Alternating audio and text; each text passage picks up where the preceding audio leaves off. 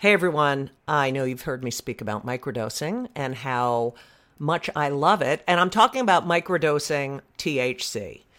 I love it. And that's why I love our sponsor, microdose.com.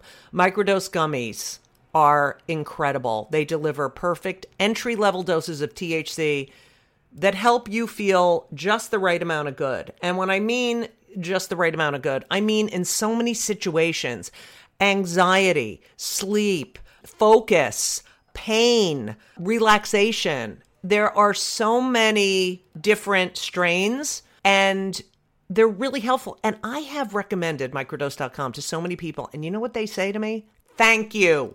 Thank you, thank you, thank you. Don't be afraid of microdosing. Go to microdose.com and you'll learn all about microdosing THC. These gummies feel amazing. They taste amazing. I have used them to get me into the zone I need to write. I've used them at night after a stressful day or a stressful show to relax. I have also said to family members, please take a gummy right now. And they've said, oh, good idea. So check it out. Check it out because they're fantastic. And I'm not like a big weed person. I mean, I used to be. And I do enjoy weed every now and then. But I love these gummies. And I take them with me everywhere. So check it out. Don't be afraid. They're all natural. They're fantastic. And you deserve it. So what are you going to do? You're going to do something that is fantastic. You're going to get 30% off your first order. 30% off. That's a lot. Plus free shipping today at microdose.com. Use promo code JudyGold, JUDYGOLD. It's available nationwide. They deliver it to your door. That is microdose.com. Promo code JudyGold for 30% off and free shipping. Do it. Go to microdose.com. Promo code JudyGold. You deserve it. You deserve it. And you know what else? You're welcome.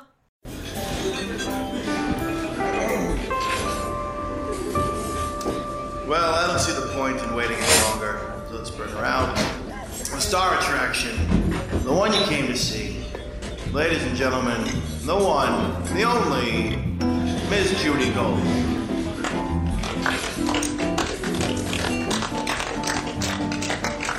What you did stand up for 13 years, and then you got this job as a writer at Letterman. How did that come about? I submitted 5 times between the years 1984 and 1989. And, you know, show business, if they don't want you, they won't be in touch. Right. If they want you, they get a hold of you. Right. So nothing. And then I took a year off.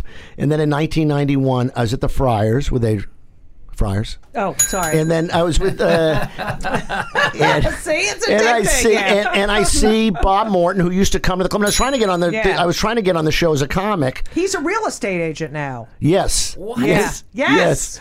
Yes. He. Yeah. And if you know, does he even have to work?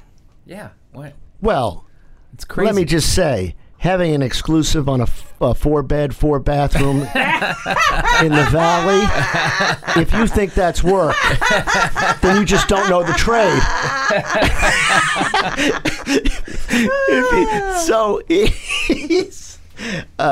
He's at the Friars. I walk up to him and I say to him, "Are you looking for anybody?" And he says, "No, we're not looking for anybody." He says, "But you know what?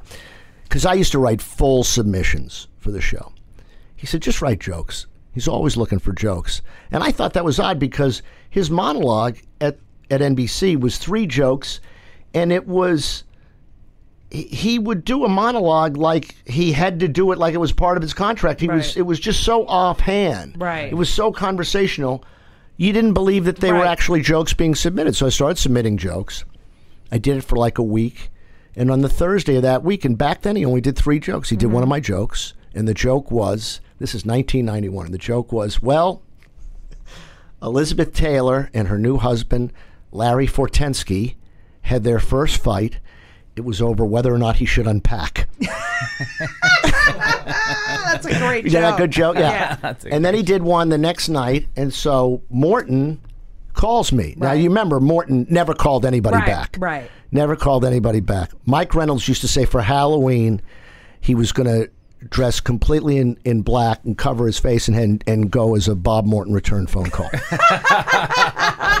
Yes. And so... Oh, that's so isn't funny. that great? And so he calls me and he says, it turns out we're looking for a monologue writer. I said, well, what should I do? He says, you've done everything.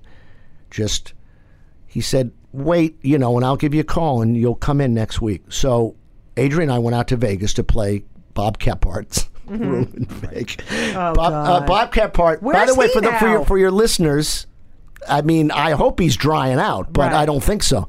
But Bob Kephart had a club in Atlantic City and Las Vegas, and Bob Kephart, at the end of the gig, it was a 7-day gig, and at the end of the gig, you'd get your check post-dated for Wednesday. Yes, that's right. Right? And he had his 10th anniversary. Adrian was there, Rosie, Right. Ray Romano, Right. and I was there just hanging out with Adrian. Right. And they gave a bottle of champagne to everybody, and I said, you're not allowed to open it till Wednesday. So that was Bob Kephart. So I now, hated that fucking room at the Trop, the Yeah. comedy stop at the Trop. I hated that. And that fucking condo. All right, go ahead. So I was always the comic that was the last guy in the condo before they Right. switched to the hotel. Yeah. And it was always Right. and the first guy when they went from hotel to condo. Right. I was always that guy. Look where we're putting Rich Hall next week. Okay, Yeah. great. And so I go to Vegas with Adrian, working in Vegas. Me, Adrian, Gary Delina. Oh, yeah. A lot of fun. Oh, my God. Yeah, and it's all I can do to not think about this gig because it's a life-changing gig. Morton calls me, says, come in Monday. Mm-hmm. We took the red eye back, and Adrian says, listen, when you go in, don't smoke the cigar. Don't have the cigar. And I was Right. never without a cigar back then. I was Right. never, okay, fine. So I walk in. I'd met Dave a couple times. And he looks at me and he says, I remember you. Didn't you came here with some acts? I came with Mendoza. Right. I came with Marr. I came with JJ. He said, you gave me a cigar. So he remembered me. Right. So we start talking, and, he says to me, I hope we can work something out. It's like, what do you mean? Fucking ask me. What do you mean? I hope we Right. can? And then I saw Steve O'Donnell, and he said, I hope we can work, Right. And then Dave said, make sure that you come back and say goodbye before you leave. So I see Steve. I see Morton. I hope we can work something out. Right. Now, I come back, and I say to Dave, do you have any advice for me? And this is a guy never gave feedback. He was always just a yes/no guy. And he said this to me, it's the most practical piece of advice I ever got, and maybe the only piece of advice he ever gave me about writing jokes. He said, listen, don't write anything longer than 4 lines. I don't care how good it is. If it's longer than 4 lines, I can't fit it on a cue card. So that was Wow. and he never said it. And then the last thing I said to him was, listen, for what it's worth, I hear your softball team needs a center fielder. Because I was You were like a major softball player. And he said to me, we need everything. And I got hired the next day. Wow. Yeah. So you worked something out. Yeah. Now,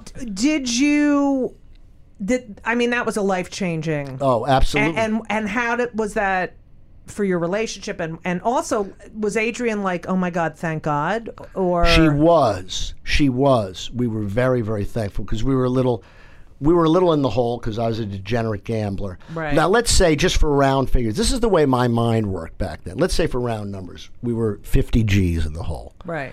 My plan back then, so 50 G's in the hole. The Knicks. My plan back, after that, plan B. Plan A was the Knicks. Plan B was get hit by a cab Right. and sue the cab company for $65,000. That was the plan. Right. That was the plan. Or Right. get a job. And so I get this gig, and And you had no idea how long you'd be there. no, I had no idea how long I'd be. You're just trying not to get fired. Right. And it every was- fucking TV job is like that. If you're an actor, a musician, anything. anything. It's not meant. You're not meant to have a job for 24 years, and it was very tough on Adrian at first. She did not tell me because all of a sudden I'm not around during the Right. day and I'm working these straight hours. Right. And I would stay up late, But so that was very tough at first. She had to adjust. But then, yeah. I but mean, she didn't have to go on the road anymore. Right, correct. And she got to do what she wanted to do. And, it works. And all, your life really, really changes. All of a sudden, we're living in an apartment without vermin. Right. And I lived on 25th. Passover? Give yourself one. Okay. And then, we lived on 25th Street, and you know how rats and mice can't live together? Yeah. They're like the Shiites and the whatever the other Sunnis, people. Yeah. They can't live together. So there would be rats coming out of every building on 25th. Right. My building, mice. Right. And they were like, you should thank me. The landlord, you Right. should thank me. Because you don't have rats. Yeah. Oh, Okay. thank you. Yeah. Yeah. So you get to move, and it's a grind, but it to me it was great because to me it combined all of my careers because I love being a newspaper man because I love deadlines. Right. I love being a comic, and this was just getting a paper out every day. But I still did stand up for the first year or so I was at the show, and I remember I would go to the Catskills on the weekend. Oh, I remember that Saturday night gig. Right, and you would, and how when you're you're going to the Catskills, right? Yeah. And it's about, let's say it's 6:30. Yeah. And you're almost at the George Washington Bridge, and then you got to go over the Palisades Parkway, up to the quick way, and then I would be driving over, and I would think I've done nothing. I have to do all this drive, then I have to wait around, then I have to do my little act, right? And I got to drive all the. I've done nothing, and then so as bad as that was, right. Now I got this job where I'm writing. At the time, I was only writing about 20 jokes a day. I went up to about 50 or 60 a day. Wow. So I'm writing 100 jokes a day, which is the equivalent of about 25 minutes of material, 4 jokes a minute. Right. And I'm thinking, I'm in this car. I'm going up the Catskills to do my shitty little act that I've been doing for 13 years of the same jokes, and I'm giving this guy 25 new minutes a week. He's doing it. He's not doing it. Doesn't matter. But what does that say about me as a comic about how lazy I was? If it worked, I had the accountant's attitude. Let me tell you about a gig we did in the Catskills. So one time, Adrian and I are booked together, and Adrian got the better gig because Adrian got the gig with the stage. Right. And the actual stage. And which hotel? Adrian we were both working at Coqueline's. So Adrian did one place. I want to say it's like Vacation Village. Right. And it was when Adrian said, "Where's the ladies' room?" And they say it's through that door. She walked through the door. She's outside. It's the ladies' room. It's that tree. So, and the ante room before you went on, my hand to God, before the room next to the stage, my hand to God, there's a menorah with like a neon flashing sign on the menorah. Zzz, zzz, zzz, 6 million. No way! No way! Like an Auschwitz McDonald's. Way. Honest to God. No way. 6 million. I want to see that menorah. No way. So Adrian, goes, and it's a legit place because, like I said, it has stage. Right. So then, and I go to some bungalow colony, with the barbed wire. I mean, they flee the Nazis so they can vacation in a concentration camp. Now you got it. So now it's, so there's a show. My show's at 2 a.m. Wow. So there's a 12 o'clock show. And then they all go back. So the 12 o'clock show ends. And now everybody goes back to their bungalows for like a gang toity. Right. And now they come back for the 2. Right. Right. Now I'm closing. Right. And I got to follow a hypnotist. Right. 2 a.m. Hypnotist putting people under. 2 a.m. So he gets 4 guys from the stage for, I don't call we used to not call them hot seats. We used to call them I would say, "Where are you working this weekend?" Adrian would say, So now he gets 4 guys on stage and he puts them all under, and he does a couple of things. Okay, fine. Now the third thing he does with them, he says, "We're going to have an ice cream licking contest."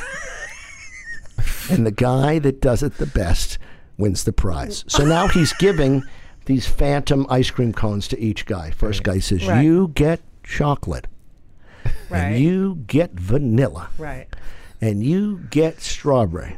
Now he's run out of traditional flavors. Right. He's up to the fourth guy, and he says, and you get heavenly hash. And the guy under says, no. Why not? You don't. Not kosher. He's under. He's observing dietary law while he's under. Honest to Christ. I mean, I got to follow this guy. Yeah. Oh, God. Yeah. So, yeah. So I remember that. I remember those fucking shows. And then you get home at 5 in the morning. You get home at 5 in the morning. Jack Bellac, who was 100, Oh, my God! would call to give you the directions. Yeah. And Hi, he would Jody, say, it's Jack right, Bellac. right. Yeah. Jack Bellac. Jack Bellac used to call me once a year, once every 6 months.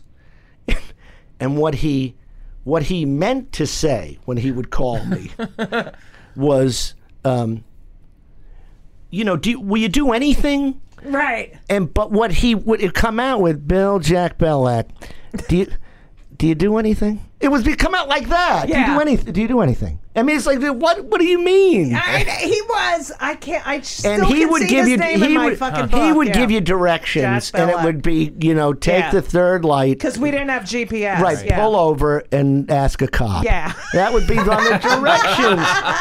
And they were, it was. One time I was coming home from that late night gig. It was me. I was driving. It was Howard Feller. Oh, God. Remember his girlfriend? What the fuck was Oh, her no, name? Gilda. Gilda, yeah. Gilda Conrad. And Karen Lorschbau, who hates me. I don't know why. She decided she Right. hated me, Well, and she threw my picture at the Comedy Store in L.A. Larry Anyway. Amoros would not go on at a comedy club until they took down the picture of Bobby Collins. Is that true? Well, would refuse to go on. That's so funny. Would refuse. Hey, it's Bobby Collins. Yeah. And we got a flat tire on the way home at like 4 in the morning. Was it your car? Yes. Did you get a lot of work because you had a car? I had my father had died, and I had got his Buick. Yeah. Right. But I was getting work anyway, but then I got to drive. Yeah, I would drive. Did you ever work for Jerry Stanley? Oh, yeah, I remember that name. Now, Jerry Stanley could have been the richest guy in comedy, but he was like a petty thief, and he was a small-time guy. And Jerry Stanley opened this. There were a bunch of clubs in Jersey. Most of them were on Sunday night, and he paid $55. It was three-man show. If you drove, he gave you $15 for gas, and if you emceed, he gave you $10. So you could be driving and emceeing and be the worst act in the car and make the most money. Right. Yeah. And John Mendoza used to, and everybody, it was $55, Right. $55. John Mendoza used to say to me, "You want to drive Heyman crazy?" John Heyman. Oh, yeah. He said, just before you get paid at a Jerry Stanley gig, cup another 20 in your hand. Then count the money in front of him. Yeah, 70, 75. Yeah. That's right. And then just walk away. He said, drive him crazy. Oh, that's so fun. Where is John Heyman? John Heyman worked on Curb Your Enthusiasm last year. Oh, wow. Yeah, Larry Okay. gave me, yeah. He's out there, yeah. And John Mendoza Oh, was my really, God. really funny, and I like to think I helped get him the Tonight Show. I mean, Yeah. he was I plenty remember when good. he did it. I was like, "Who's this guy?" That's He's great. phenomenal. Yeah. But he used to do guys. I love guys that did lines once or twice and never again. Right. And he did a line. He would go on stage and he would say, "Any Vietnam vets?" "Yeah, I'm the only one again." I mean, I used to love that one. Jerry Seinfeld, Marr used to talk about the way Jerry had thrown out an A act. Right. And Jerry did a piece. Maybe he did it twice or three times. And the piece was on being bar mitzvahed. And he would say, when you're Jewish and you're 13, you get bar mitzvahed, and it's today I am a man. He said, now, when I was 13, he said, my skin was breaking out, my voice was cracking, none of my clothes fit, I was awkward. If I was standing by the side of the road and a car broke down, I don't think the guy would say, let me see if we can get that man to help us. He never, and he did it Right. because it identified him as It was a Jewish. Jew. Right. Yeah. I know. What is that? It's that Bund thing, Yeah. It's what? It's a Bund thing, Yeah. you know, like they're gonna come after you. Yeah. But it's also like Seinfeld was 4 Jews on that show, but never mentioned that they were Jewish. Right. Yeah. Right. Like the 4 most Jewy characters, and it's the most successful sitcom ever. Right. And yeah, all right. Yeah. So you It's baffling. it is. Yeah, you know, Jason Alexander. I was the first guy to read for George.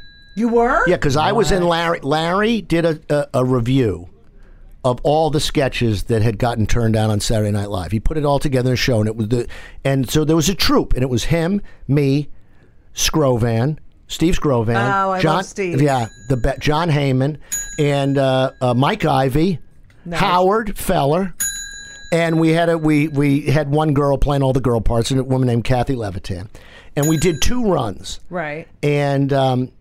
And so Larry would say to me, you know, you do me better than anybody. So he writes this pilot with Jerry, and he says, will you come over and put a scene on tape so I can show it to Jerry?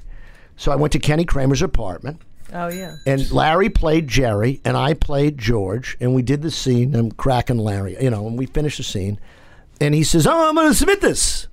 And I go, well, who else is up for this? And he says, Larry Miller. I said, who's been auditioning for the part of Jerry's best friend for Right. 40 years. Yeah. He says, and Jason Alexander. I said, the guy just won the Tony? Yeah, it's the same guy. And so that's what happened. And so Jason, this is years later, a few years later, he's on our show. He's on Letterman's show. And I talking to Larry, I don't know about what. And I said, hey, Jason was on the show tonight, and he says, are you enjoying the way he's distancing himself from the character? And I was so pissed off about that. That's so funny. Yeah. So, all right. So you get this job, your whole life changes. Right. And you start writing these, but like, it's sort of like a dream come true. Oh, yeah.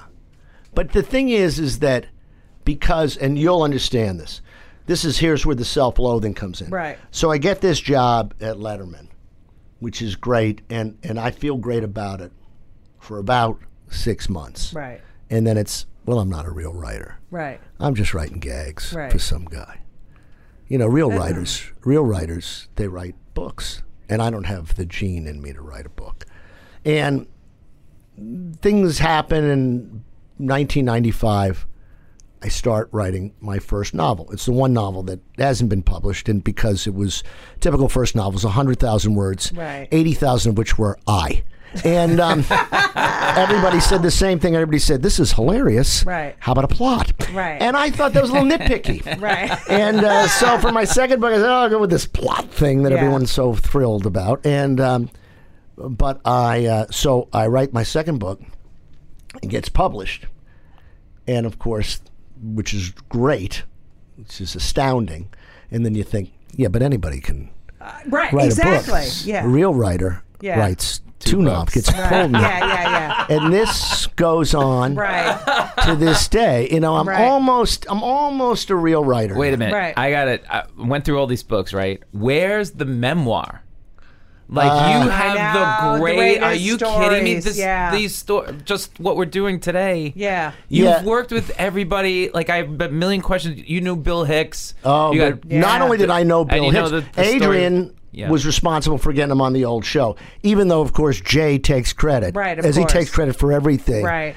I was in the North Pole. I saw Comedy Perry. I said, "It's called the North Pole." Really, Jay, you were in the North Pole. Everything. Here's the thing about Jay. Everything he's doing is correct. Right. Everything you're doing is wrong. incorrect, And yeah. Jeff Stilson said a great. Who's one I of my love best friends. Jeff. One of the I great. love him. Yeah, he's very happy. But so. When Jeff was working on Chris Rock's HBO show, Right. he goes with Chris to Leno. Yeah. And Leno sees him and takes him aside and says, let me tell you what Chris is doing wrong on his show. and Jeff says, well, Jay, Chris is going for laughs, Right. not votes. And walked away. So perfect. Oh my god. That Yeah. is perfect. Awesome. Yeah. But, but I just want to say, coming around full circle. Yes. 3 days after she dies, I get a call from Jay. And Jay and I hadn't talked in a long time because we both got caught up in the nonsense. Right. And he called and left a message, and I mean fighting back tears. And I had two thoughts when I heard the message. First of all, this really happened. Right. Was if he's and then Right. and then the next thought was, I can't wait to get home and tell Adrian. Right. Guess who called me? Let him. Right. Let him call me. We're all good Right. now on everything. But no, yeah. But Adrian saw Bill. Oh, we're not heck. going to talk about it because to me, I don't think that it's. I like telling the stories, and I just don't. I think that if I got them all together, you know, when I get it, whenever I come out with a book, the world yawns, and I think that would be the case. You know, and I wanted to. I When You disagree. could Great. call the book Ambien. Well, then now we're having a conversation. disagree. You know, the first time I took it, let me just say, the first time, so they say take Ambien, get into bed within 20 minutes. Right. Because, you know, you're going to be cooking, right? Right. The whole thing. Yeah, and- So it was after my first surgery, because when you get out of the hospital, you can't sleep that well. So give me Ambien for 5 days. And the guy says, take it, but then you got to get in bed within 20 minutes. So I go, okay. So I take it, I get in bed. At the 20th minute, I think, this is...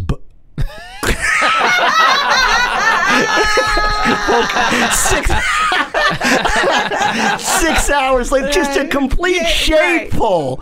And then That's 6 hours later, That's Wake funny. up Wednesday. it's, yeah, And you've written for so many people. Yeah.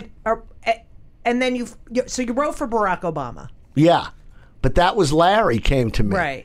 He called me, Mr. David, correspondent to Obama, you know, everything is Right. an emergency. Right. And so we met and we wrote some jokes and we had a lot of fun. And, you know, here's the great thing about Larry, David. He really gives it up. Right. And Jerry Seinfeld really gives it up. And not all comics Right. give it up. Some very famous and I think that is a huge character defect. If you're a comic and you can't laugh at somebody Someone else's joke. because it's too threatening. Right. Steve That- Martin, Right. does he listen to this? Because he would be in that club. Right. You know, you have to ask yourself, have you ever seen Steve Martin laugh at somebody else? Right. You That's that is the worst. Yeah. To me, that is a capital Right. offense. Right. You know. So, but then you met Barack when he did Letterman. I'd met him a couple. Yeah. Oh well. Right. You know, I know this. Yeah. But here's so Obama came on as a candidate, was great, and now he comes on as a sitting president, and it's all different because they have to really upgrade Right. security. So what they have to close off all the entrances, and everybody has to funnel through under the marquee, right? So they have to. So I'm going through the metal detector, and then the guy warns me. Before he warns me, I say to him, I only had one artificial hip. I Right. said, I have an artificial hip. And so he warns me. Big smile on his face. They were always great, those guys that worked with Obama. Some Secret Yeah. Servicemen are, you know, they're like your image of a Secret Service. So he's smiling, and now he looks at me, smile completely fades from his face. And he says to me, "What's in your pocket?" And there was I was wearing a sport coat, and there was like a bulge in my left sport coat pocket. And I knew what it was, and I reach in and I pull out 50 packets of Splenda that I had stolen from the Starbucks across the street. And the guy, we have a Jew in Area A. Scramble. That's so funny. But he's funny like a comic Obama. Yeah. Oh, his timing. It's fantastic. Those Yeah. dinners. And Fuckhead won't even do a dinner. That motherfucker. No, why? He's a fuck. And you know what? It's the only thing he's done that I Right. like. Right. That he didn't do the correspondence Right. dinner. Yeah. So yeah. Well, he has no sense of humor. He's so. a. But you know, here's the thing about him pre-candidate. I always thought he was, a miserable human being. But Bill Maher used to do a bit about Don King and how he thought Don King was just the lowest form of life. And then they were on some show together, and they were in the green room, and Don King saw him and said, "Bill Maher, you're a national treasure. You're a brilliant man. I never miss your show." And Bill Maher thinks, Don King is a pretty good guy. Yeah, that's right. So Trump used to come on the show, and Dave loved him because, as Dave would say, he could really take a punch. And he, I would go up to the guests afterward, thank you. I never had much of an exchange. And I went up to Trump because I knew he was a big golfer. And I said, how you hitting him? And he said, I'm down to like a 2. Which I know is a lie. He's not a 2 handicap. And I said, great, good, okay. So now he leaves. The next time he comes on the show, and I used to, this is way too revealing about me.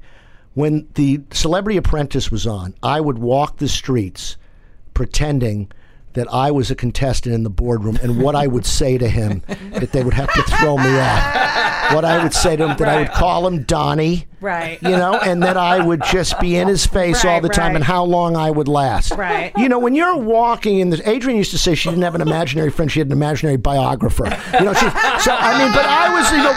would walk in the street imagining this nonsense. Right. And so then when he said the thing about, we all know how Barack Obama got into Harvard, he played that card. Right. And, so he was just always beneath contempt, always. Right. So now he comes, but a great guest. So now he comes on the show. This is a couple times later. And he finishes up whatever his nonsense is. And I come over and he sees me and he shakes my hand. And he points to me and he says to Dave, terrific golfer. Which I am not. Right. And I just, Donald Trump is a good guy. And even somebody like Katie Tur will frequently say, I don't yes, think, father. Oh, really? Do you know the story about her father when the guy called? Yeah, Zoe. Yeah. Go ahead, do that again. I mean, grab the guy by the neck. And Katie Tur will still say, he can be charming. Right. He can do that thing where, but I want to read that book. Have you read her book? I read a big excerpt from it in a few months ago before. Yeah, I'm sure it's great. She's a wonderful writer. I know. I love her. Don't you hate him? Yeah, I do. You know what? But the thing is that all the energy is going in the wrong direction. And the new thing that people do that drives me nuts, that the media does, is they are constantly now congratulating themselves when they successfully psychoanalyze him. Right. That is somehow the ground to be gained. And like when they say things like, well, the reason why that he's so obsessed with the NFL is because he was denied ownership of an NFL team twice. Right. Bravo. Right. That doesn't solve the fact that, he's a fucking unfit right. That doesn't solve the fact that he's going to build a wall and then put a warning track in front of it. Right. So that the border security can make those spectacular catches. So it's not so. Ugh, I can't take him. Hey, everyone. You know what I just did? I tore, I poured, and I enjoyed a packet of Liquid IV because I love Liquid IV. Liquid IV is a major part of my life. And I just worked out with my trainer and I had a delicious lemon ginger Liquid IV. That one has a little extra. That has a little green tea in it, and so that's a little caffeinated. So I enjoy that because I needed it today. And, it's getting warmer out, and what does that mean? Summer. Oh, God, please come. It can't come soon enough. And that means you have to hydrate. And that's what Liquid IV does. It hydrates you with benefits like electrolytes, vitamins, and clinically tested nutrients. And it has 3 times the electrolytes of the leading sports drink, plus 8 vitamins and nutrients in one little stick. And that's why Liquid IV is the #1 powered hydration brand in America. Okay? And I love it. I use it every day. Ben's basketball team uses it. It is a science-backed formula that works. It keeps you hydrated. And they have sugar-free. They have sugar-free packets in white peach, green grape, raspberry melon, and lemon lime. Okay? I didn't do the sugar-free. Okay. But Elisa does the sugar-free. So what are you going to do? You're going to stay hydrated because it's very, very important. And Liquid IV has been a long-time sponsor, and I love them, and they are a quality product. And this is what you're going to do. You're going to turn your turn your ordinary water into extraordinary hydration with Liquid IV. Get 20% off your first order of Liquid IV when you go to liquidiv.com and use code JudyGold at checkout. That's JUDYGOLD. That's 20% off your first order when you shop Better Hydration today using promo code JudyGold, JUDYGOLD, can't even say my name, at liquidiv.com. Got it? You're welcome. How is life without Adrian? It is really odd. I'll just pass this along. Don't let anybody tell you when you're supposed to start living again, and Right. don't let anybody tell you when you're supposed to stop mourning. Right. Because there's no playbook for this. It was really, really tough. Right. And then at about 6 months, it was okay. And then I had it was okay for like 3 months. And I was okay. All right, I'm going to be Okay, all right. yeah. And then then the seasons changed. And Yeah. because now this is when it all started Right. to happen Yes. last year. And I just hit a wall. And it's, there's no, there really is no playbook for this. And the good thing is I know I'm never going to get married again because Right. I don't have to because I did it. Right. And I don't know if that's a good thing. And I have my niece living with me. You know that? You do? Oh, this is a great story. So we now, and thank you for coming to the memorial. So after my God. after the memorial. Maybe the best thing I've ever It was seen. unbelievable. But here's the thing, and because we're way, way far adrift of what this podcast is about. So we have this memorial. right. It's on a Wednesday morning at 10 a.m. in January. 400 people show up. It was beyond anything I could have ever had hoped for Adrian and for everybody that loved her. And it was great, and it was great. And then about 3 days later, it started. About 4 or 5 people. How come I didn't know about the memorial? No fucking What? way. Are you fucking How kidding come me? I didn't know about What the fuck is wrong with people? And you know what's amazing? Not any of the 4 was Jim David. How come I didn't know about the memorial? How come I didn't know about the memorial? You I have wanted no to get you to idea do how funny that I is. would, yeah. Yeah. But that was unbelievable. And I say to him, It's like, it's all about you, there you were fucking 400 asshole. people. Yeah. It was on, and then you would say, then I would get engaged. Right. My mistake, and I would say, well, there were 400 people there. It was on Facebook. Right. It was on Twitter. It was in the papers. Right. Well, I don't do any of that stuff. Too bad, you Yeah. fucking asshole. And Yeah, and you weren't missed. I fucking hate. I know, right? Yeah, really. And I hate you. And Adrian hated your fucking guts Yeah. too.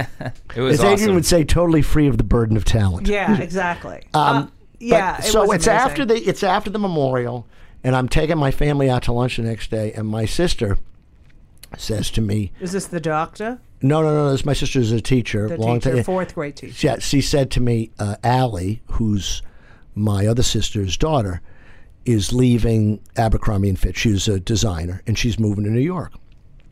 And I barely know this little girl. She's Right. 29. But in my head, I think, this is important. So I go Right. up to Allie, and I say, I hear you're moving to New York. Right. Why don't you move in with me and stay with me?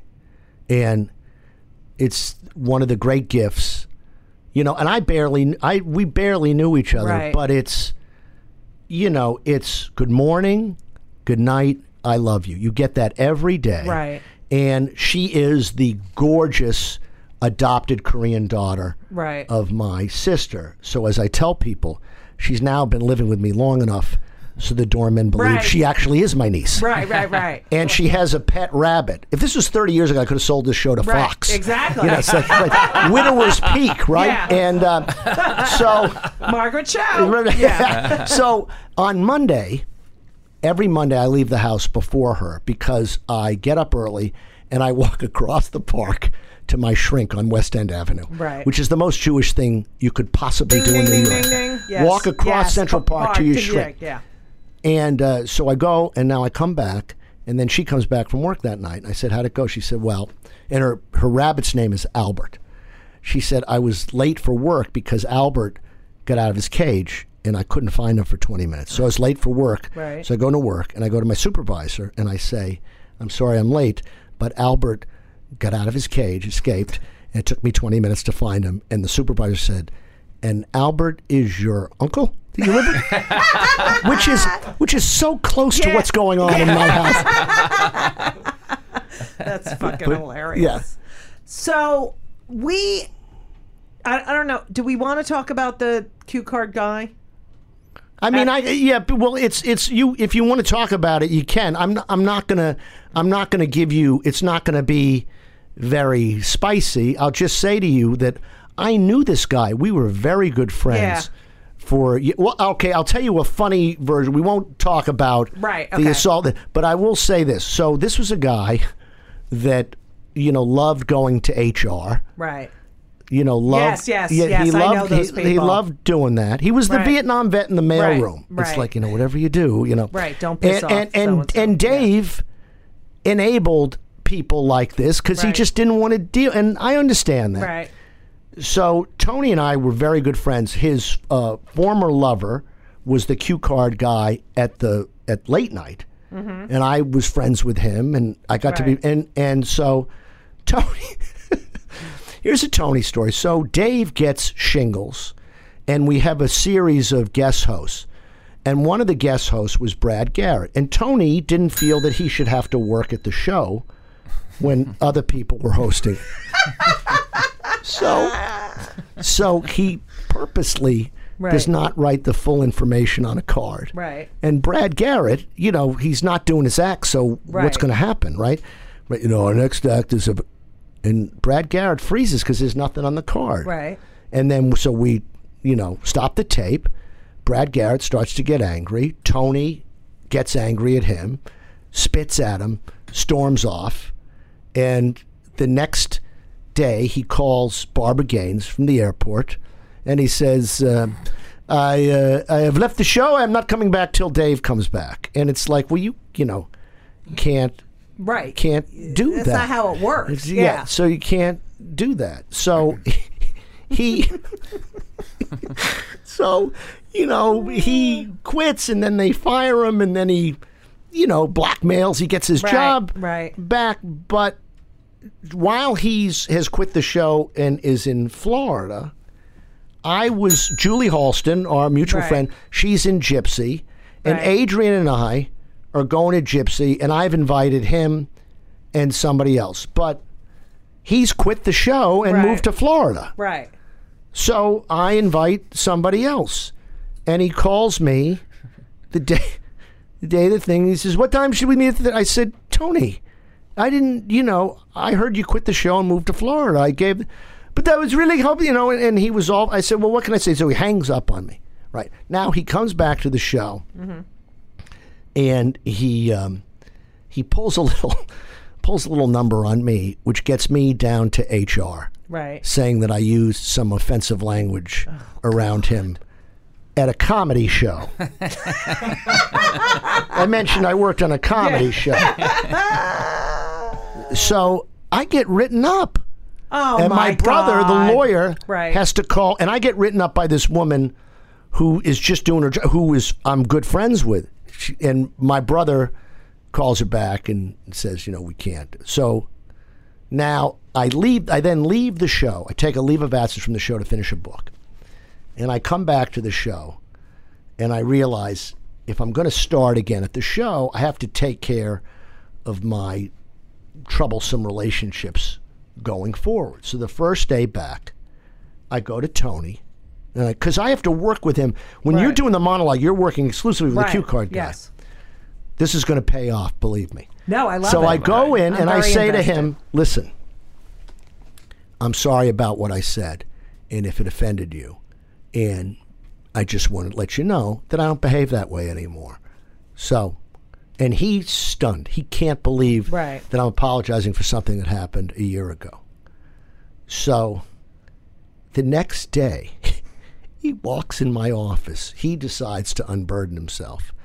And he says to me, I just want to tell you that the reason that I turned you in to HR was because you disinvited me to Gypsy.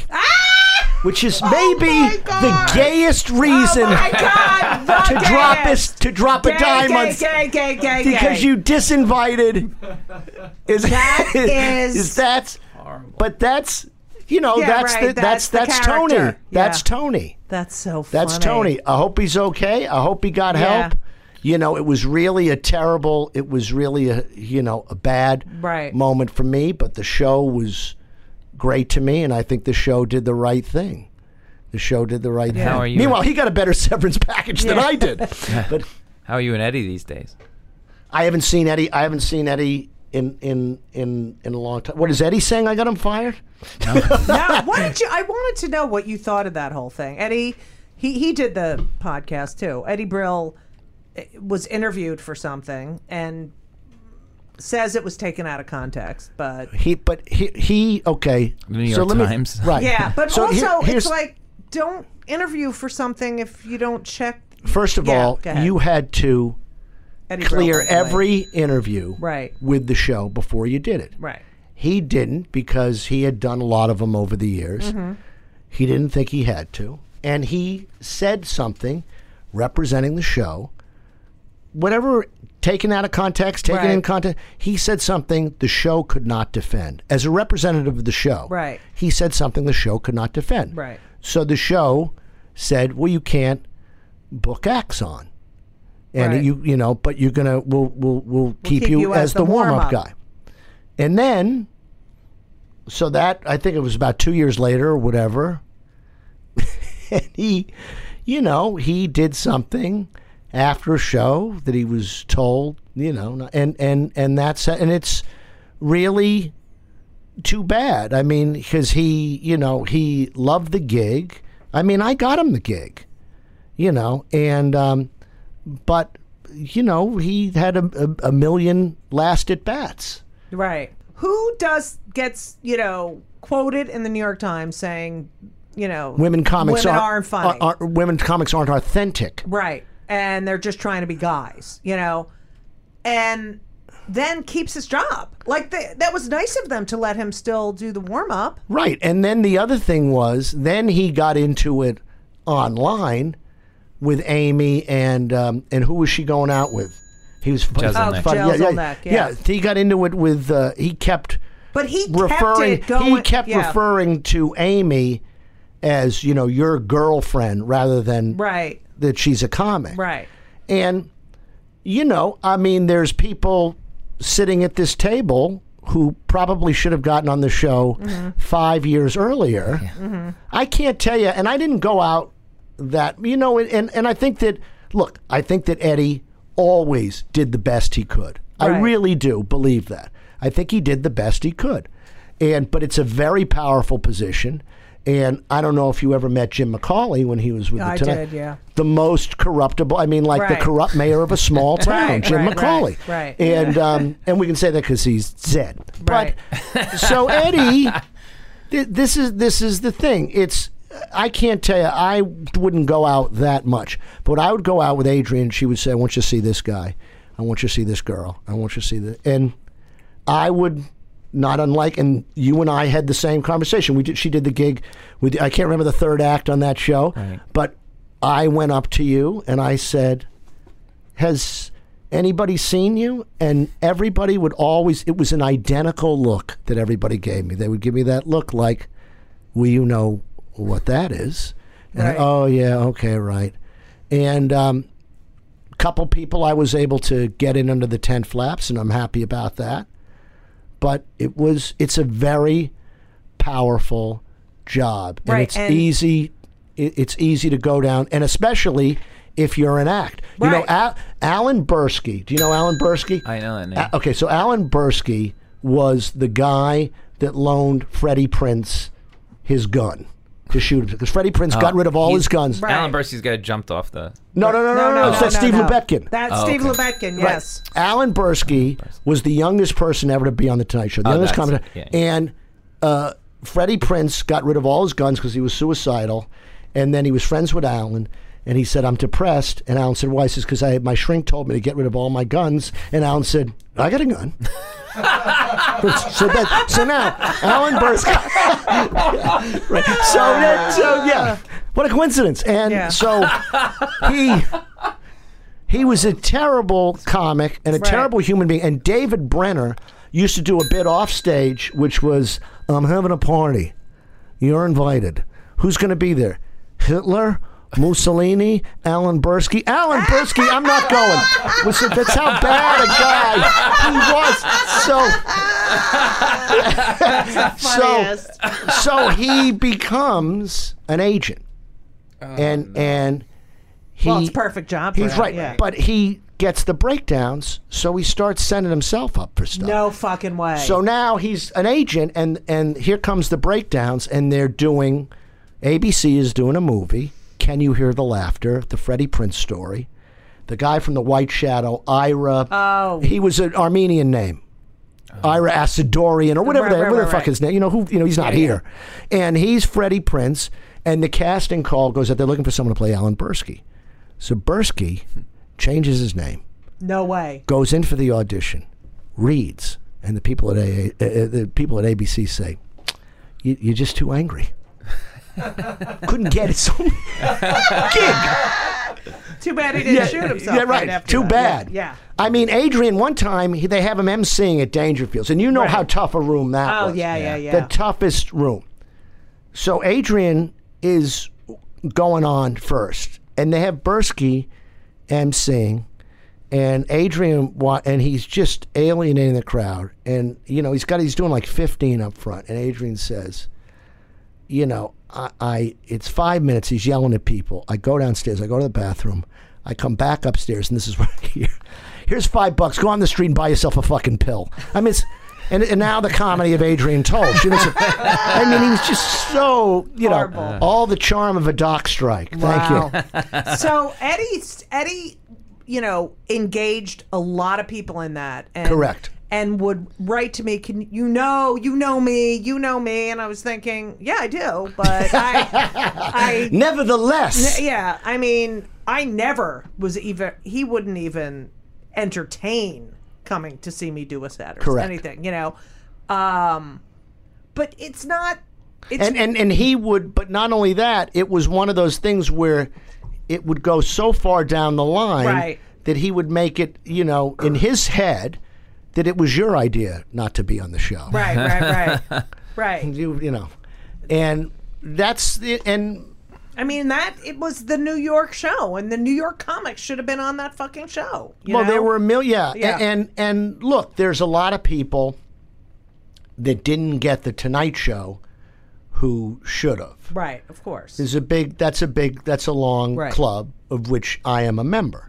And, but I don't, it wasn't a comic making those decisions. And you Right. can say, and I believe that comics booking the shows at Catch is what made Catch so great. Right. Because they knew the energy, they Right. knew They knew how to put a show together. Yeah. They knew when it's time for a high energy, when it's time for a low energy, when it's time for a singer. And that's a good idea when Right. everybody's getting $6 and it doesn't really cost anybody Right. their career, or it's not, you're Right. not a gatekeeper. And I know that, and I hope that I'm sure that he's working, and I'm sure he's doing okay, and I know that he harbors, some blame against me, but I didn't, Right. I didn't do it, Right. and he got a lot of times at bat. Right. And he did a lot of good work. And for a lot of people don't get that many. I mean, most people don't get that many times. Well, there was a club. The only club I drew at on the road was in Detroit because I would do the morning radio show, and people would come. It was never, it was never a draw. And but I drew in Detroit, and it was the Comedy Castle was the best. Oh yeah, I remember Mark that. Ridley, great Yes, guy, yes, not yes, from this yes. earth. So I would, I play there twice a year. Mm-hmm. So I would come in. And my hand to God, I would come in, and it would always be, I would walk in. Oh, thank God you're here. Kip Addotta was here last week. He had 250 walkouts. He walked out in a $1,500 bar tab. He trashed his room. Right. Got one waitress pregnant. Took Right. another to the free clinic. Thank God. Yeah. God you're here. Right? Yeah. And then 6 months later, I'd be back at the same money. Right. And thank God you're here. Kip Addotta. Yeah, was I here. know, At right? a raise. Right. What the fuck is that? Because what is some that? people really know how to be that fly vinegar Right. thing. They really know how to do that. I mean, the late Rich Jenney, nobody better on stage. Right. But the thing is, he should have lived on Right. stage Right. because he couldn't navigate Right. life off Yeah. stage, and but he was endlessly annoying. And I just finished another novel, and it was relentless. I want that memoir so I bad. know. It's But I the have a book greatest. coming out. I just finished a book. What's and the it's name? it's about a comic, a bust out 60-year-old comic named Tommy Dash, who's trying to apologize his way back into show business. Right. And the book is called "Was It Everything I Said?" And the first great. story, he's got to apologize to Clint Eastwood, and this Right. is something that happened to Rich Jenney, and I told it at his memorial. And I saw Jenny and we went out for dinner with Adrian. This is a few years, however many years ago. Right. And I said, I've been telling a story about you. I don't even know if it's true or not. And he says, go ahead. And I said, I heard that you got like a really nice part in the Clint Eastwood movie Bird. Like the perfect part for a comic. Right. One scene where it's Right. all you. By the way, you were the only good thing in I'm Dying Up Here. You were great. Thank you. were you. great. How about how they think we can't act? What is that shit? Yeah, because- And I'm like, send that out. I Right. Yeah. So you're so great. he Thank you. gets this scene in Bird. Now Clint Eastwood is notorious for coming in under budget, 8-hour days, total preparation, and he Right. films all rehearsals. So Jenny shows up, and they're going to do his scene. So Jenny rehearses the scene, and Jenny does it, and they stop, and Clint says, hey, that was great, but could you do it again and be a little less angry? And Jenny, in front of the cast, the crew, says, I'm too angry. Here's a guy comes into town, kills everybody. And Clint walks by the AD and says, get rid of him. And Oh God. so I tell Jenny the story, and he says, not only did it happen, he says, you tell it much better than me. Yeah. I told him his memorial. And so this is the first thing. Tommy Dash has to apologize to Clint Eastwood. And so there's a lot of stuff like that, and there's a lot of names that we'll all that's know. fucking and great. great stories, and stories I know, stories that happened to me, stories Right. I had to make up. Robin Williams one time was on the show, and at the end he was running through all these great heckle lines that he had heard people say from the audience. And there's the guy, John Philo, who's a photographer, caught a picture of me and him. And I went up to him and I said, the best heckler line I ever heard from an audience was, hey, move away, I can't see the bricks. That's fucking great. That's the best. That is the best. Man. So, I ask everyone these two questions. Go ahead. A, have you ever been on any antidepressants? No. What? I knew it. Yes, finally. Shut Somebody- up. Me and I you. know. We're on our own I island. mean- you, Seth? Oh God, no. I know. I there want to you get go. off so bad. You know I what hate Larry it. Ambrose used to call his mother? What? Placido Domingo.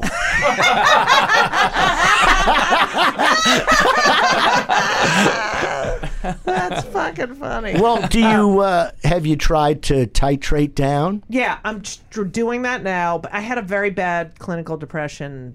How long? Almost 8 years ago. So And how long did it last? it lasted a long time. I mean, it took me to feel better like 2.5 years, but till I woke up and I was like, oh, I'm okay. Are you asking me, do I believe in them? No, Yes. Yeah. No, we're very pro mental health and stuff. So, and it helps people when we talk about it. And there's so many people that have been on the show. But that- it is such an imprecise right. science. And I mean, I've had a lot of trial and errors. right. And that's you've that's had the to thing. do some buffet. Yeah. You've had Yeah. to do some of the buffet. And now I like to eat the whole fucking buffet because of these Right. fucking. All right. The other thing we always ask is what pisses you off? Like, what fucking makes you fucking crazy pissed off? You mean other than trying to enter this building today? I know. I mean, so that's fucking annoying. Well, this I told building. you about the people after the Right. memorial. That drove Right. me crazy. Yeah, that's the worst. But the All thing about them. thing in general is when somebody tries to put me to work for them. Right. That's the thing. That's sort of the general thing. And I'll tell you one, or between my mother and Dave, I have a giant reservoir for narcissism, Right.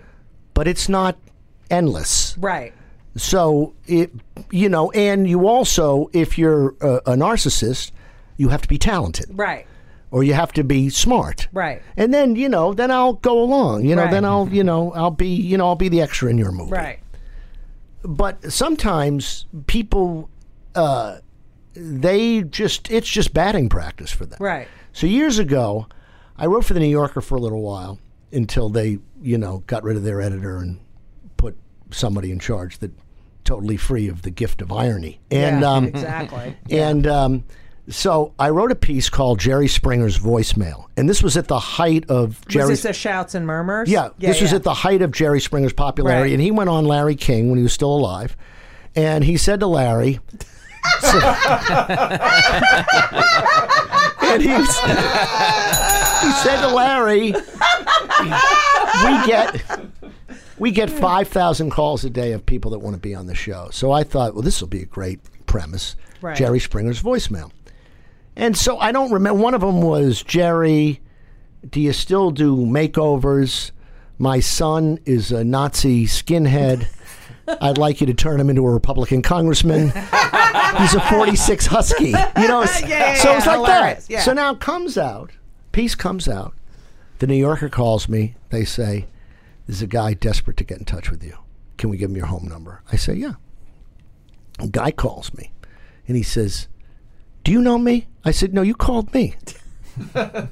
He said, I just read your piece in the New Yorker, and I noticed that you used the name Resnick, like James Resnick. And I said, yeah. He said, well, that's my father-in-law's name. I said, congratulations. I said, I like the name Resnick. What can I tell you? The guy says, no, wait. He said, the issue is dated March 4th. And that's my wife and my wedding anniversary. So I was wondering, with mentioning my father-in-law and our anniversary, if you did this piece as kind of a tribute to me and my wife. Oh my God! And I say to him, listen, I don't know you. I've never met you. I like the name Resnick. So now the guy realizes that maybe he's been a little grandiose. Right. So the next thing he says is, so what are you, like a writer? Yeah. And, and I said, yeah, and you're going to hear a sound. It's going to sound like I'm hanging up, but keep talking. But that, to me, That is is so fucking- egregious, Yeah. Crazy. What do you think about this Harvey Weinstein, like this? Oh, I can't believe you're teeing this one up for me. I can't believe this. The sexual predator surprised me. Right. Because as I tweeted, I hope all these accusations of being a sexual predator don't diminish his reputation as a bullying scumbag. because I got into it with him years ago. Really? Yeah, and Adrian was it's October Weinstein, sorry. Man, where's this in the book? October of 2000. Hillary is running for senator. Right. Bill is in his last 4 months in the White House. And they decide they're going to have a birthday party fundraiser at Roseland. Right. When it was still alive, Roseland. And so it happened to be Yeah. the dark week for our show, Conan, and Saturday Night Live. So they round us all up for free. And my favorite. there were a lot of, because let's face it, if we can pass on any practical advice, Yeah. if you're willing to work for free, you'll work for the rest of your life. Right. If you believe anything I've told you. Yeah. So now... Oh my God. There's a lot of writers, but the three main writers are Jonathan Groff, who was the head writer at Conan, Right. tremendous, and Stilson, and me, Right. and Stilson's doing remotes, and Jonathan is the real head writer, Right. and I'm running the monologue, Right. and maybe I wrote a sketch or whatever. Right. So they need a host. I say, let me get Nathan Lane. Right. So he's a friend. So I get Nathan. Yeah, So we write some jokes, and me and a few other guys, and Harvey is producing it with Jane Rosenthal, who's De Niro's partner, Right. Tribeca Films. Yes. And I'm sure she's a very talented, foreseeing gal, Right. but all I know about her is her coming up to everyone and going, there's food in the other room. Right. right. Which I guess Right. that's what a producer does. Right. There's food in the other room. Yeah. So the word comes back to me, call Harvey and run the monologue by him. Okay, it's fine. But we're all working for free, so Right. this is just a courtesy. Right. This is just batting practice. So I call Harvey, I start reading him the jokes. Now the first three jokes are about him being very powerful. Right. Can't stop laughing. Right. He loves it. Right. And now it's, okay, that's okay. No, now it starts. No. What do you mean? No, it's no. We're doing this. Right. And there were about 5 jokes that he objected to. And I said, sorry you feel that way, but, and if I was doing them, I might cut a couple. Right. But Nathan's doing it, and Nathan don't work for you, and we're all working for Right. free. And will you tell Nathan? And I said, okay, fine. I'll tell him. So I call Nathan, and I say, he didn't like 5 jokes. Well, fuck him. Right. We're doing them. Right. They're not paying us. What, do you remember the jokes? Now wait, no, Okay. hang on. Sorry. I don't remember all 5. Right. But I remember 2. I'll tell you the one that he lost it over, and the one he wanted us to cut that Hillary. We're learning a lot about Hillary. That she, when she was born, she spent 9 months in her mother's womb, and then another 3 to establish residency. Right. That's So that's funny. a honey, right? So he, apparently it bad mouths her mother's uterus. Oh yeah, because he's so Right. Yeah. Pro that. So now I call Nathan and he says, well, fuck, no, I don't care. We're doing them, this and that. And I said, fine, I'm with you. I'm with you all the way. So now we get to the gig and we're backstage. Adrian comes with me and Nathan pulls me aside and they're all on prompter. And Nathan doesn't need, because nobody remembers stuff. He's got a photographic memory. Right. There's nobody like him. He's so fucking talented. There's nobody Yeah. like him. And the nicest So guy. he says to me, let's cut these 2 because I don't care if I do them or not, but we're doing the other 3. So now here comes Harvey, he swaggers in, and I said, we cut 2. but we're doing these 3, and he's getting angry. And now it all centers on one. He's kind of given in to 2 of the 3. Right. But he is holding firm on this joke, which I wrote, which was Mayor Giuliani couldn't be here tonight. He's downtown performing his one-man show, The Comb-Over Monologues. And he's mad about that? That's fucking hilarious. Because he needs Giuliani to approve. He thinks it's going to piss off. And it's going to be in the poster. So I say, this is a harmless joke. Right. We're not cutting it. He's screaming. And then he calls over Jim Naughton, who's an actor who's directing the whole thing. He said, Jim Naughton, come on. And I said, this is a fixed fight. Right. He's bringing a bunny over here to say this. And Jim Naughton picks up the script. I don't think it's offensive. Fuck you. Fuck all of you. You're a piece of shit. Fuck you, Nathan. And now he sort of chest bumps Nathan and says, fuck you. It's not your fault. It's not my fault. You don't have a fucking film career. And I see Nathan just sort of sink down into a chair. Now it's like 10 minutes before the show. So now I come in and I get in Harvey's face. Adrian said, I couldn't believe it. And I said, back up. It's over. He's doing it. You don't have a fucking show without him. Fuck you. I'll get Billy D. Williams to, or some guy like that. Yeah. I'll get Bill Boggs. Yeah. Really, he's available. Bill Boggs. Yeah. Wow, what a break. Jim Jensen. Yeah. Jim Jensen was the best softball pitcher in the history of Central Park. In the history. And better drunk. I mean, he was a big shika. So, shika. Oh, sorry. And I back him off, and Nathan. Then I go to the teleprompter, and I put the 3 jokes back in the teleprompter.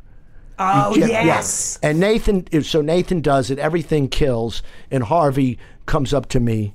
Bill, what can I do? I said, Harvey, you don't have a fucking show without any of us. What's the matter with you? You can't fucking talk to people. They're working for free. You can't, so the whole thing, and they raise a record number of money, and Hillary wins easily. It's that hanging curveball, Vic Lazio, wherever they tossed up. And they raise all this money, and everybody, and Cher was there, and Nathan had to vamp because she was running late, and Nathan was, and Cameron Diaz and Ben Affleck and everybody from Saturday Night Live, the whole thing. It's a great, Okay, so now the thing's over. Now, the reason why I told you, there were 3 primary writers on this show. There's Jonathan Groff, Jeff Stilson, and me.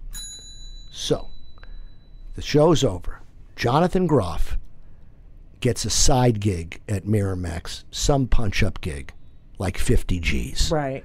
Wow. Stilson gets a pitch meeting at Miramax. Right. And I think they optioned like an idea. Right. Oh, my God. And I on this podcast got pasta in a minute. Oh, that's and it's like that scene in Scrooge, towel. It's like, How the fuck could you do that to Nathan Lane? Yeah. Fuck him. But Nathan got back at him. Yes. Because Nathan recently. He talked about it in New York, but it was that was in October. So I want to say it was either at the Academy Awards in March or the following year. I think it was that March. Right. Nathan is a presenter for animation because he was a voiceover in something, whatever, one of the million things. And he got up, and the first line out of his mouth was, people always ask me when they find out I'm in animated films, they always ask me the same question. Which one in Monsters Incorporated is Harvey, and which one is Bob? Wow. And I turned to Adrian and I said, he got him. That's fucking great. Isn't that great? That is fucking great. Good for him. But all right. Incredible. What time is it? It's 5. I know. I could. What time did I come? That's what I told you. I could be here for 7 hours asking him stuff. I fucking love you. You're the best. It's so easy though, because we know each other. We have this. But you're just the best storyteller. Oh, that's very sweet. You are. You are the everybody. best. Yeah. And again, I can't thank you enough. My entire career was based on doing The Late Show with David Letterman. Oh, but you, My I mean, entire career. But it was so great. Oh, thanks. That was so great. It just took. I mean, look, you can be spiritual and you can say you did the show when you were supposed to do it. Right. You know, and I don't want to tell God his business. Right. But it was, I want to say 3 Right. years later. Yeah. It worked. It worked out. My dad got to see it. Oh, it was that's Father's so Day, great. the first one. Oh, yeah, that's Yeah. great. and My mother's dead. I couldn't. My Yeah, father's the dead. 2-1 Right. pitch. Yeah.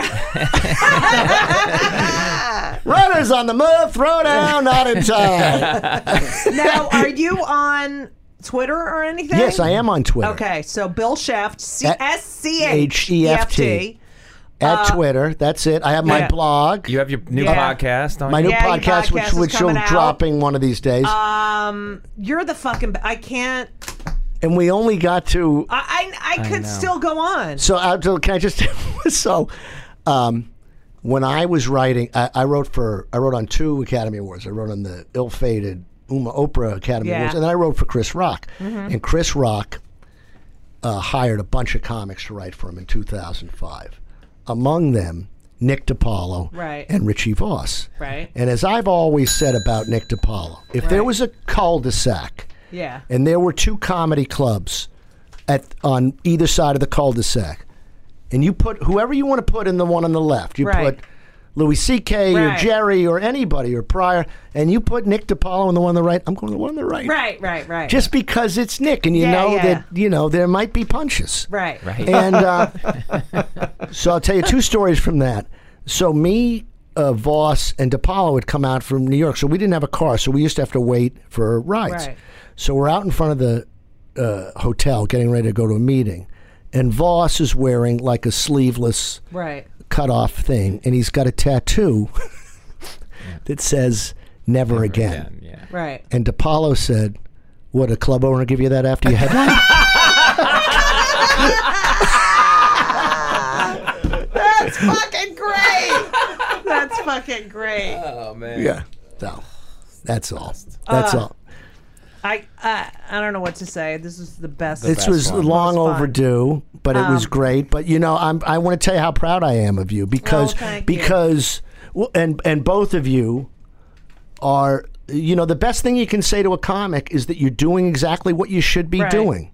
And I remember when I started catching, I'd seen all the A acts. I hadn't seen Glenn Hirsch, and I said to Adrian, "Who's Glenn Hirsch like?" And she said, "He's like Glenn Hirsch." And I said, "What do you mean?" She said, "When you get good, you can't compare Right. yourself to anybody. It's Right. just you.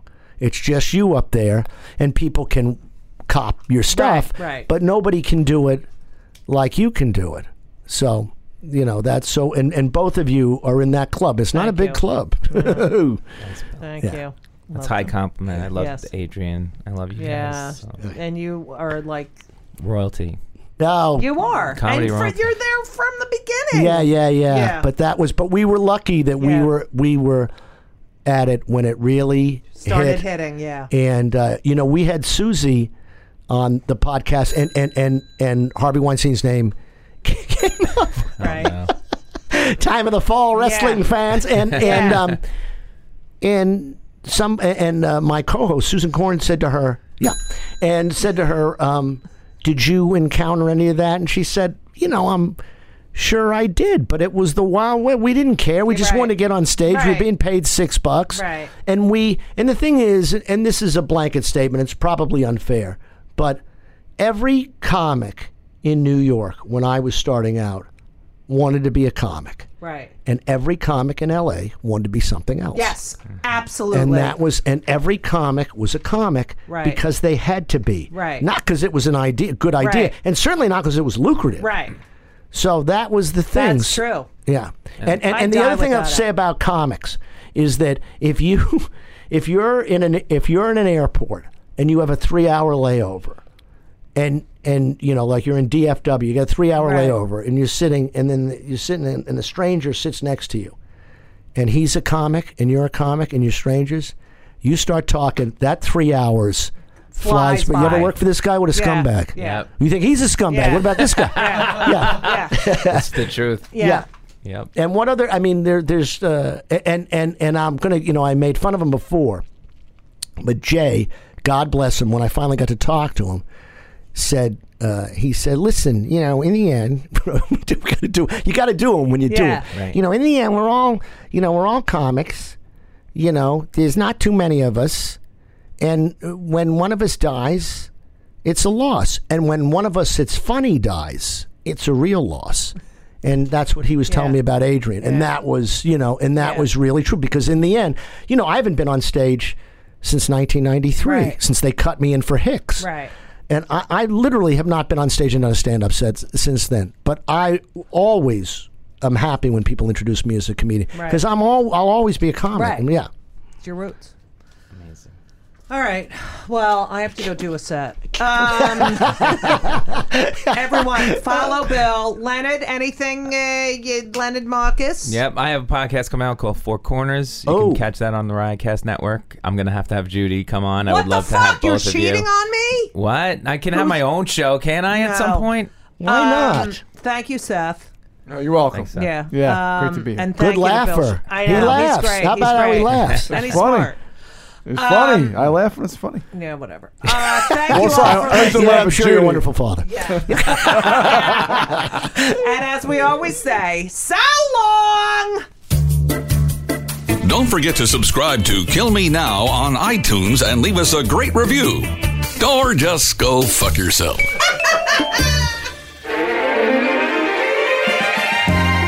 And everything was wonderful. I'll see you soon.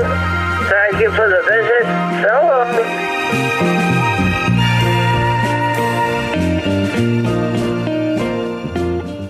Hey, have you ever used Cheapo Air? For years, and I really like it. With Cheapo Air, you can book online, use their app, or even over the phone. They've got great prices on over 500 airlines and millions of accommodations. They're my go-to for travel planning. And if you join their Club Miles program, you can earn points to save on the cost of your travel. Book on the app, and you get double points. Sounds like it's time I tried Cheapo Air. Call Cheapo Air at 855-247-3279 or visit cheapoair.com/podcast.